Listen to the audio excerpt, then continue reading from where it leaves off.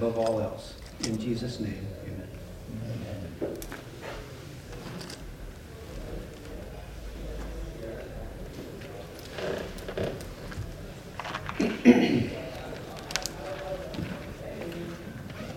This verse, these verses, 12 and 13 of Ephesians chapter 6, make it very clear that there is another part of us, and that part of us is struggling in another realm. Remember, we talked early in the series of classes about our connection to, somehow tethering to another realm, that the book of Ephesians refers to as the heavenly places where this battle takes place. Well, it's very poignant in chapter 6, where he tells us on no uncertain terms the nature of this battle. He says, "For we do not wrestle against flesh and blood, but against the rulers." Now remember, these are terms that that cropped up in our study of the evil entities. Against the rulers, against the authorities, against the cosmic powers over this present darkness. And by the way, this cosmic powers could easily be one person. This could be an epithet for Satan. Even though it's translated as powers, the Greek word is not so clear that it's plural. Against the spiritual forces of evil in the heavenly places. So you've got heavenly places, and we always think of heaven as the place where God is, but heavenly places has to do with this spirit realm where there are all kinds of spirits, and among those spirits are quite clearly several that intend to do us harm. We're somehow engaged in a battle against those forces, even though we can't see them. Why then would the writers of the scriptures tell us that we have to walk by faith and not by sight? And why would Paul lay out a long series of verses here about the spiritual armor that we're given to ward off the fiery darts of the evil one? If they're arrows that we can't see, then they have to bounce off of an armor that we can't see. But we're instrumental in this battle, aren't we? Even though it's one that we're not always aware that we're participating in. Maybe we're not aware of how costly we are in this warfare on a daily basis, or what our victories look like in that realm. Nevertheless, we're told on no uncertain terms that we are participants in that battle, in these battles. So he tells us then, take up the whole armor of God, that you may be able to withstand in the evil day, and having done all, to stand firm. So it is important what kind of stance we take in this. It's not just a battle that we don't have any control over, so it's just going to go on with or without us, and so it doesn't matter what we do. This is just something that's outside of our experience. No, we are participants. What we do does matter, and if we don't stand firm, then these forces have a way of defeating us. And in the larger battle, maybe we're just a pawn, I don't know. Or maybe we're quite important in this battle. Apparently it's pretty important to God that we participate in it. But whatever the case is, the price of not doing our part, the part of not participating in that warfare and not fighting these battles, has consequences that we may not even be aware of, that we may never witness as long as we live in this world. And I think this is going to be one of the great ahas when we get to the other side and we witness this spiritual realm, to know the fullness of exactly what this passage is talking about, this war that we're fighting.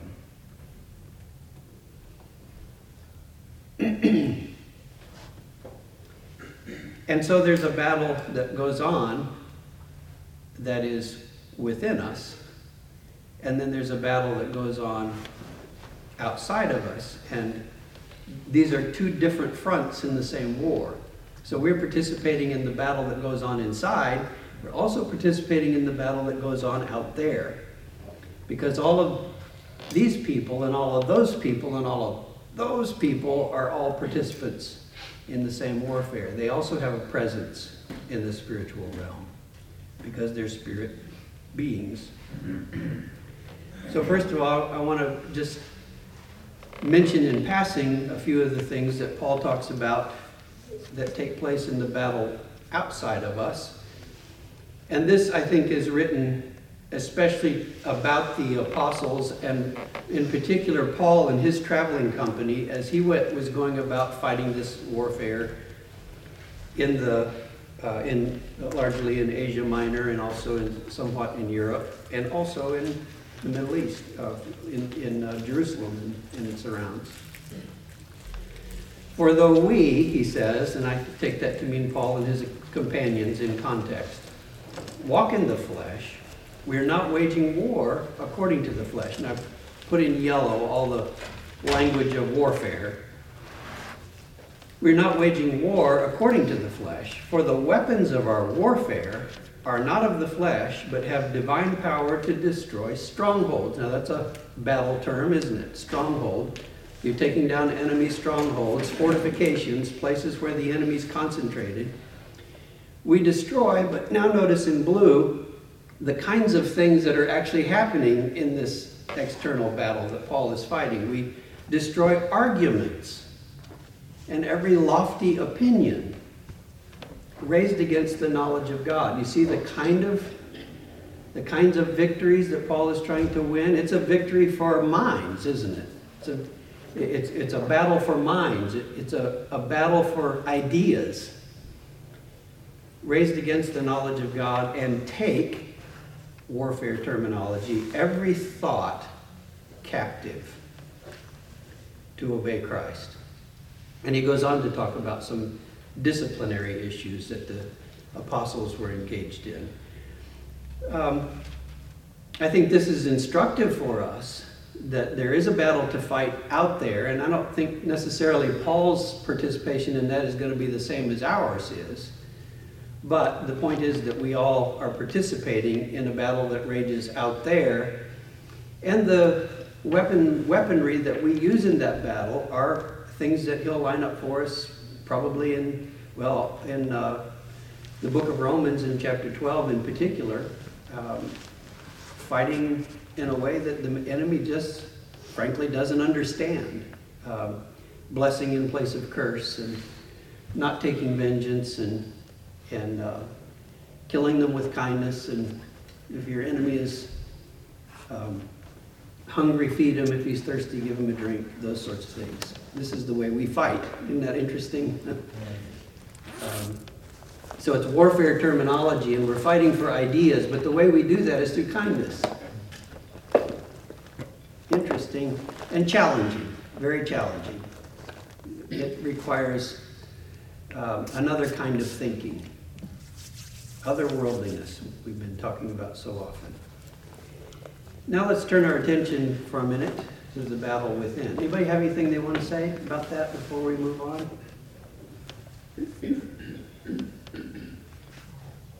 I think our faith is, if it's just strong, then your armor is strong. But if your faith is weak, then you're in trouble. Okay, that gives meaning to the idea of walking by faith and not by sight, doesn't it? If your faith is strong, then you're powerful in this battle. If your faith is weak, then you're probably more costly, right? And I said at the end of the last class, it strikes me as being the equivalent of a couple of other phrases. One that we're going to run across in Romans chapter 8, minding the things of the Spirit. That's another description of the way we fight.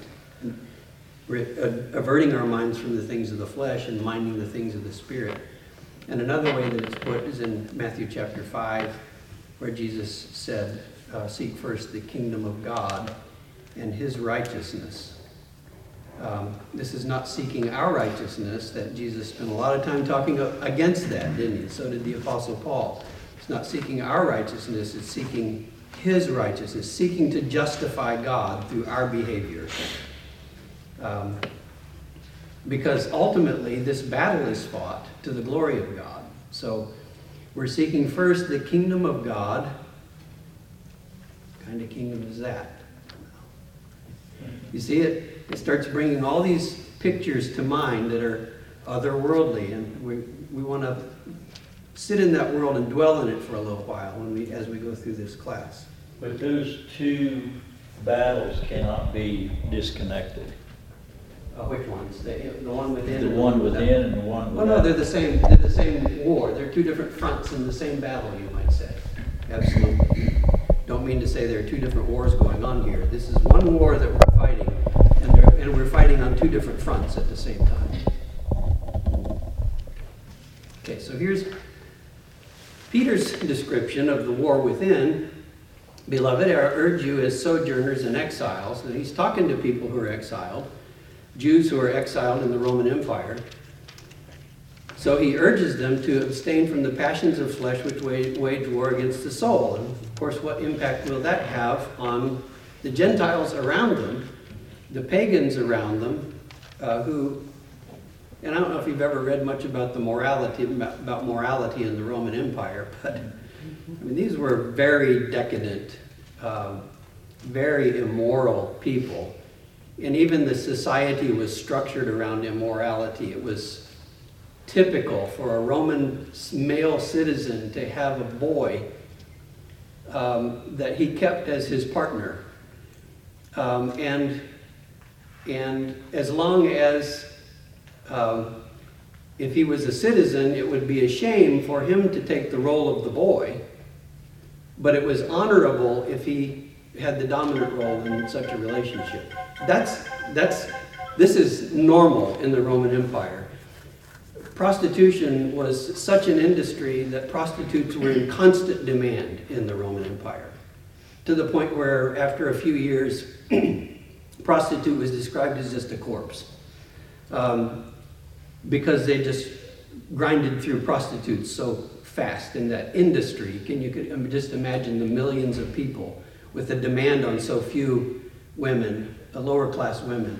Slaves could be taken as sexual partners, and it was perfectly legal and perfectly legitimate and honorable if you had a slave as a sexual partner. This is the environment that Christians were exiled into and then told, this is the way you behave if you want to win the battle. Abstain from the passions of the flesh. Now, I've been talking about sexual passions, and that's where our mind typically goes when we think about passion. But talk to me for a minute about passions of the flesh. The flesh has so many passions, doesn't it? It's passionate about so many things. What are some of them? Food. Okay, basic living necessities that are taken in excess, right? Shopping. Shopping, okay, stuff. You're stepping on some toes now. Amazon Prime ends today. Yeah, accumulation of stuff. What else? I heard a story recently. Well, I think of, the gladiators and all that kind of blood sport in the Roman world. And I heard a story recently about how that ended. There was a Christian, I don't remember his name, some sort of leader, and he actually went into the arena to try and stop it, and they ended up killing him. But he became sort of the martyr for ending that kind of blood sport. And interestingly, after just a few centuries, the Rome that I just described was absolutely supplanted with Christian morality. Christian morality became the norm in Rome after just a few centuries from the time that the Apostle Paul lived. By 500, 600, that kind of morality had been completely unseated as the What does that say norm. to us? It says that we can win. That's right. What are some of the other passions? Technology. Okay. Entertainment, recreation has become a god in our society. and we're allowing our kids to bow down to it. Self-importance. Pardon? Self-importance. Self-importance, power. Okay, huge. Money. Okay, you know, we could go on a long time, couldn't we? How about just giving yourself the license or licensure to be angry whenever you want to be angry, to be arrogant, to step on people, you know, these kinds of things. That's a fleshly passion. Greed. For some people, it's an overwhelming passion. Greed is another. Envy. Greed and envy, two related passions. of the Just flesh. passions of the heart. It doesn't need to be sexual. Just That's right. passions of the heart. Yeah, passion is anything you're passionate, and you can be passionate about good things, but he's here talking about the passions of the flesh in particular. Okay? And he says they wage war against your soul. And I find once you have teased out the difference between soul and spirit, the choice of words, and this is the Greek word psyche or psyche, he's saying wage war against you personally. That's what he's saying here. This is not wage war against your spirit, which I think it does, but he's saying these passions of the flesh have picked you out, and they're waging war against you personally. It's personal. Because we all have our personal passions, right? Don't we? Every one of us has our own set of passions. Some things that we're very strong in, some things that we are dominant over our passions, areas. But then there are other passions in which every one of us, I know a woman who is just morbidly obese, and she finally had to have lap band surgery to lose weight. And she lost a lot of weight, and I saw her one time, I couldn't believe it was the same person. And she said, you know, I'm usually a pretty together person, but this is just one thing that dominated me. She said, I just couldn't kick it. Well, you know, we all have those, don't we? Some people's are more obvious than others. But we've all got them. That's part of the human condition. But it's personal. Okay, so what does that battle within look like up close? And I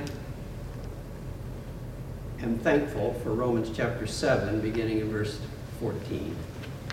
And the first thing I'd like to do, we can analyze this later, but you really miss something if you don't just read through this. And read through it with the mind that you're going to try to understand the struggle that Paul is describing here. Okay? So forget about the knotty language. I mean, you can get all tied up in knots reading through this. When all the I do and I don't, and I wish and I don't want and I do anyway, and all that sort of thing. But just listen to Paul as he describes the human condition. For we know that the law is spiritual, but I'm of flesh, sold under sin. For I do not understand my own actions. For I do not do what I want, but I do the very thing I hate. Now if I do not do what I want, I agree with the law that the law is good. So now it is no longer I who do it, but sin that dwells within me. For I know that nothing good dwells in me, that is in my flesh. For I have the desire to do what's right, but not the ability to carry it out. For I do not do the good I want to do, but the evil I do not want is what I keep on doing. Now if I do what I do not want, it is no longer I who do it, but the sin that dwells in me, within me. So I find it to be a law, that when I want to do right, evil lies close at hand. For I delight in the law of God, in my inner being, but I see in my members another law, waging war against the law of my mind, and making me captive to the law of sin that dwells in my members. Wretched man that I am, who will deliver me from the body of this death? See how he just builds the frustration, just builds as he goes through this explanation, and he's maybe a little addled by it himself. He's a little tangled up in it, and it just crescendos with this exclamation, wretched man that I am, who will deliver me from this body of death?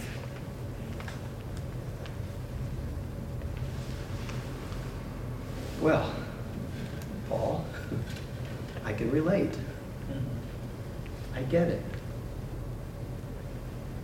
Now, he says some pretty confusing things along the way. We can take some time to tease some of that out if you like. But overall, I get the picture. He even goes as far as to say that he feels like there's a law operating in his members, that when he wants to do the right thing, he defaults, it seems, to doing the wrong thing. You ever feel that way? I think you're probably like something superhuman if you've never felt that way.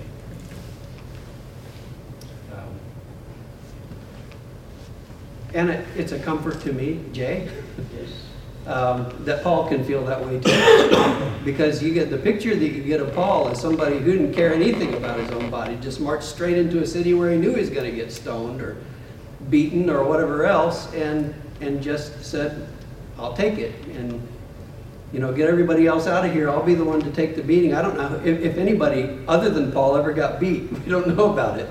We just always hear of the beatings that Paul took. And yet, Paul is the one who writes this. And I take a great deal of comfort in knowing that a paragon of virtue like Paul, who buffets his body daily and brings it under subjection, so that when he preaches to others, he himself won't be a castaway, that even he can feel the way that I feel sometimes. What do you want to say about that? And without faith, he could not possibly have How do you navigate that? dealt with his conscience or his relationship to God. Right. Right. Without faith, and specifically without faith that God is as gracious as the scriptures describe him as being toward the entire human condition and towards me in particular, without that understanding of the very reason that Christ came into the world is because he knew that condition and he wished to forgive it.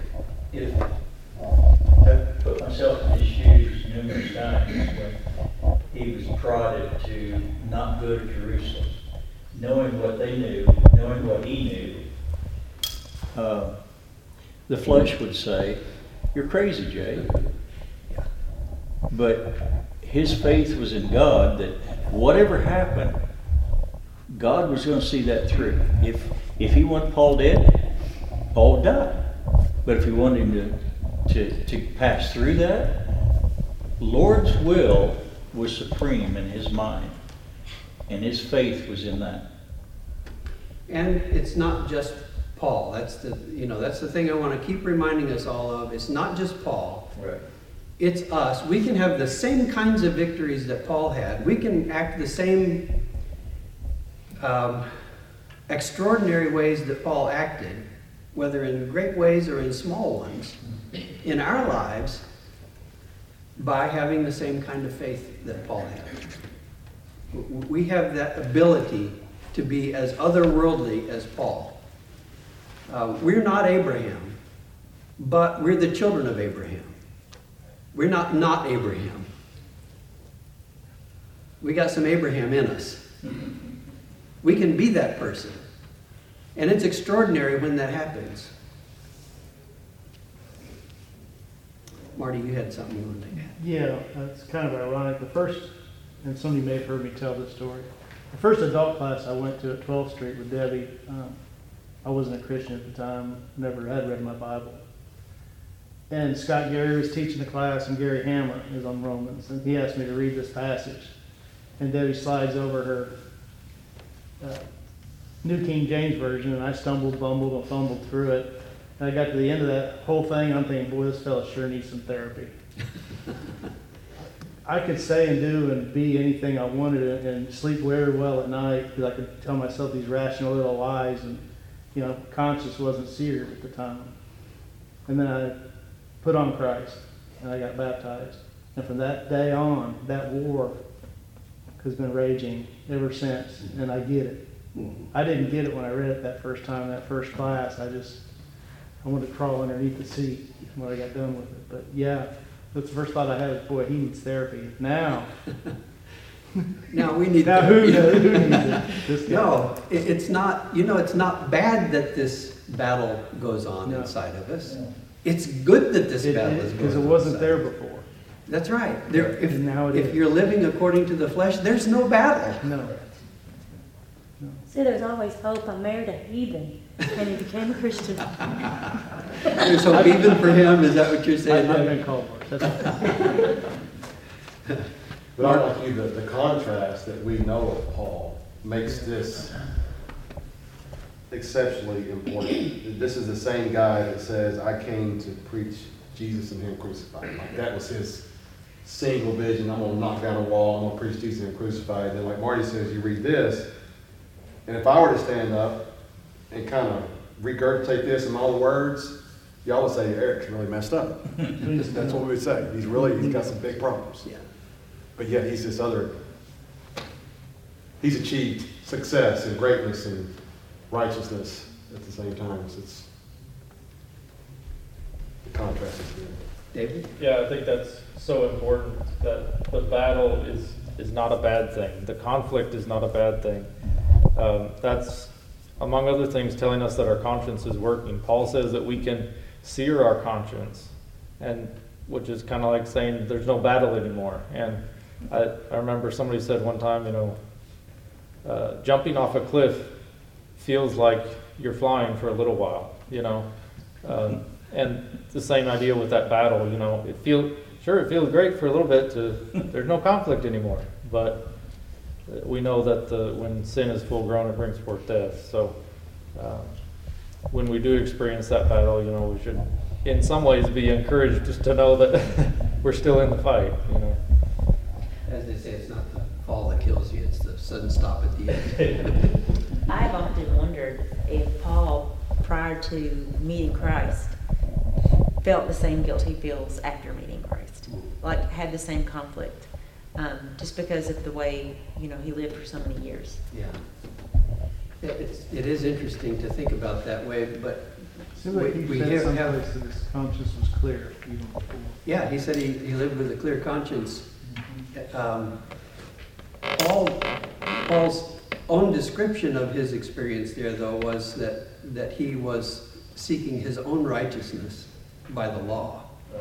And he projects that on other Jews who were also living under the law and trying to find righteousness by preciseness, exactness in law keeping. And that's what he spends most of the book of Romans and practically all the book of Galatians arguing against, is that you don't find a relationship with God, and you don't keep a relationship with God, and you don't fulfill a relationship with God primarily by excellence in law keeping. Amen. Any law. He begins talking about the old law, but then he begins talking about laws that have been superimposed on us by other people. And he says none of that. Excellence in law keeping, by its very nature, it's impossible for that to save you. You have to be saved by something different than that. Law has the ability to kill, he says. It doesn't have the ability to save from death. What has the ability to save is Jesus Christ and his resurrection and faith in him and the grace of God, because he, from the very beginning, wanted to show us favor and wanted to save us and has made a path for that to happen. That's what makes us justified. It's not excellence in law keeping. And we need to pass that along to our kids, because otherwise they're going to struggle mightily. Well, and I don't think I was raised that way, because back years, I didn't hear anything about grace and mercy, and not that I recall, and you're going to hell for this. My experience is like yours, Debbie. I didn't hear grace a lot growing up either. That's, I think, one of the reasons I'm convinced we've got to talk more about this with our kids. Yeah, I grew up with a lot of guilt, and still have it. I can't shake it. Well, it causes psychological problems, and I'm convinced that that's one of the problems that my sister had to the day she died, was this constant sense that it was all up to her, and she just knew she wasn't capable of being everything she had to be. And it messed her up in some pretty serious ways. And what you see is over and over again in Paul's writings is rejoice over that. Yeah, right. And I think we also struggle with that too. Yeah. It's good to recognize the war and we need to feel shame and repent over that. But then you see he finishes this section, thanks be to God for Jesus Christ. And then, other letters, other passages, rejoice. Spoiler alert. Yeah, sorry. But, I think it's such a wonderful thing to just keep reminding ourselves. Yeah. And we will turn this around, but not tonight. First we're gonna dwell in the world where Paul's in conflict, and we're gonna let that soak in, and we're gonna ask ourselves, what would it be like if we had this kind of oppressive view of ourselves and we didn't have the happy ending in verse 25? And not just in verse 25, but in verse 26, and then Romans chapter 8 and verses 1 through 5, and then all the benefits that will follow. Romans chapter 7 and 8, of all the regrets that I have about the way that those people who divided up the chapters and verses divided material up, chapter 7 and 8 really belong together. If you stop at chapter 7, you're really doing yourself out of some really important follow-on to what Paul is saying here. So we're going to do that, and that's going to be the conflict resolution that we talk about on Sunday. Okay? Great. Thank you for your comments. So we owe it to ourselves to break this down a little bit, because there are some confusing things about this, and I think it'll be helpful to put some of these things in perspective so we can read this and not get so lost in some of the confusing things that Paul says and miss the main point. So I just wanted to read through it first, get the big picture, get the message that Paul's trying to send, and now let's go back through it and see how he breaks this down. He starts in verse 4, and of course the story starts before that, but in verse 14, he starts talking about this conflict. He says the law, and I believe he's talking about the law of God, could be the law of Moses, because he fades in and out of that sort of view of the law of Moses in his writings. The law of God is spiritual, but I am of the flesh, sold under sin. I can't think of any other analogy than slavery when I read that phrase, sold under sin, but I am of the flesh, sold under sin. And then I put under that, because it seems to be a continuation of the same thought, for I do not understand my own actions, for I do not do what I want, but I do the very thing that I hate. Okay, so that's section 1. Section 2. Now, if I do what I do not want, I agree that the law is good. Do you understand that? The fact that you don't want to do bad, but you want to obey the law, implies that the law is good. And you know that the law is good. And you agree that the law is good. So, now this is confusing. It is not longer I who do it, but sin that dwells within me. Some people read this and they say, so what, we're not responsible for our own sins anymore? It's the old, for those of you who are my age, Flip Wilson's "the devil made me do it" routine, right? Well, if the devil made you do it, you're not responsible, right? It's sin that's living in you, it's not you. Well, there are plenty of verses in the Bible, and we're going to spare you the time to go through them all right now, that tell us that, yes, we are personally responsible for our own sins. So what's he saying here? I don't think he's trying, obviously he's not escaping the moral responsibility of it, but he's still speaking to the control that sin has over your own actions, whether you grant it that control and you're not always complicit in what is being done. A lot of times you are, but it has that unconscionable control over you. And the degree of control is extreme, isn't it? So he's saying, you all know me well enough that I can say this, and you won't take it too literally. But if I said to you, sin is this Fleshliness is this alien force that just occupies me. It just takes me over. Now, I'm not denying personal responsibility. I'm just saying that's how powerful this force is in people. When we have these passions, our flesh has these passions that scream at us, and we have the Spirit over here whispering to us, and we pay attention to the screaming rather than training ourselves to listen to the whisper of God. It's just like you're taken over by this some... Well, the devil is sin. And, Okay. and if you don't listen, you know, and just let it come inside you, he's going to take over. Jay? You used a word that is important to emphasize. What are you trained by? If you're trained to listen to the flesh,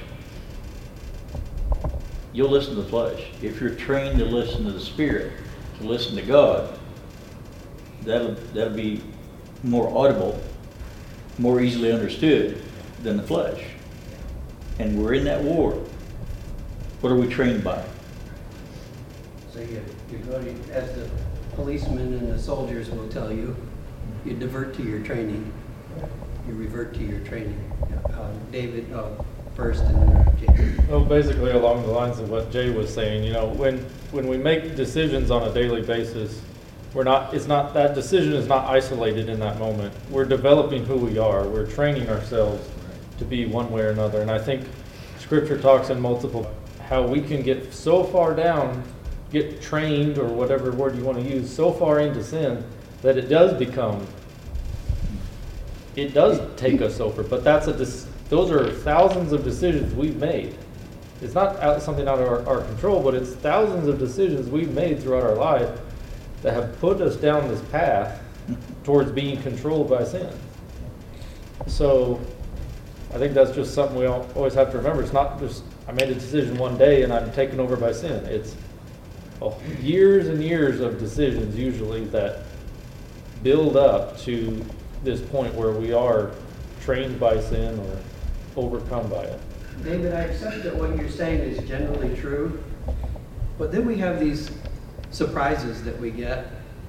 It's the old, what Paul says, whoever thinks he stands, take heed lest he fall. David, a man after God's own heart, a lifetime of godly character. Who saw that coming, right? Samson doesn't disappoint us as much because we never expected much out of him. He was fraught with struggles throughout his lifetime, but a moment of faith at the end of his life led even Samson, who was this fraught individual, to have an extraordinary moment for the Lord and be recognized as a hero over Israel. So there are things that can happen in the moment. Which I think goes back to prove that we are still in control. We never get to the point where we're completely overtaken by it, but you know what I'm saying. I do. Like I say, I agree with what you say. I just want us to remember that, and the world is composed of all different kinds of people. We've got our Samsons and we've got our Davids. David. Jamie? I think that feeling of it being an alien force that's taking control is stronger the harder you're fighting in the battle. Because, you think about Paul, who was fighting hard. For people who, again, like we talked about earlier, aren't even in the battle, they feel like they're completely in control. They don't feel like it is sin who has taken over them. But say there's a particular sin that I'm, in conjunction with the Holy Spirit, I'm working on. And then there's a moment where I just lose it. I have a David moment or whatever. Then, an hour later, I'm like, what was that? But when you're far into it, it doesn't feel alien. It feels like this is all me, Kyle.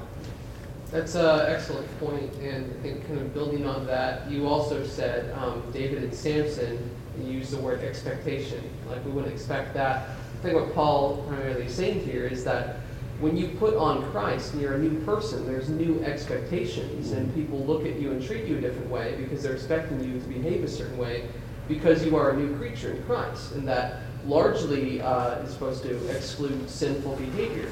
We know because we live in the flesh that it won't at times. So the times that we fail or become weak, it's not because people are expecting, like people, you know, when people fail us because of the flesh, we would say, why would you do that? Or that isn't like you. I think that's what Paul means, is like, I know it's not like me. I know that's not what you're expecting me to do. It's something that I did in spite of being a Christian, you know? Is kind of, I don't know, the image that I kind of get here is that we are going to fail, but we have to make sure that people know that when we do fail, it is because there is a spiritual battle, and it has very little to do with an ongoing complicity on our part. And decide in your mind whether you agree with me here or not, but I really think that Christians need to be setting up the proper expectations with those who live around us. If we give people the impression that we think we're infallible because we're Christians, that we think we're better than other people, that we can be expected not to sin, people are going to watch us like a hawk, I tell you, and they're going to find something, and they're going to say, see. Okay? So what kind of expectations do you want to set up with people? You want to set up the expectation, look, I'm a human being, I'm fallible like everybody else. I want to be good, I'm not always. So when you see me fail, don't be surprised by that. I'm human. And fortunately, I serve a God who's gracious and who will forgive me because I have a relationship with him. And he's the kind of God you can have a relationship with too, and he'll give you the same kind of grace he gives me. All right, let's move on.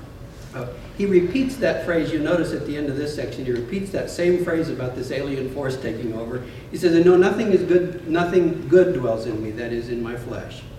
Explanation, for I have the desire to do what's right, but not the ability to carry it out. For I do not do the good I want, but the evil that I do not want is what I keep on doing. So, and he sums up the same way. He's really going through a second cycle here, isn't he? The same issue. So now if I do what I do not want, it's no longer I who do it, but sin that dwells within me. And in the last 2 minutes, so I find it to be a law that when I want to do right, evil lies close at hand.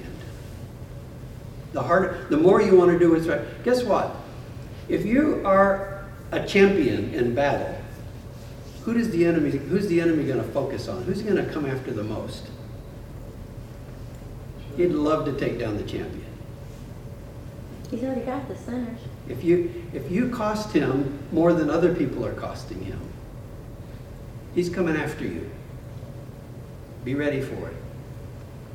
For I delight in the law of God in my inner being, but I see in my members another law, waging war against the law of my mind. You got these two strong forces fighting against each other, making me captive to the law of sin that dwells in my members. It just lives there.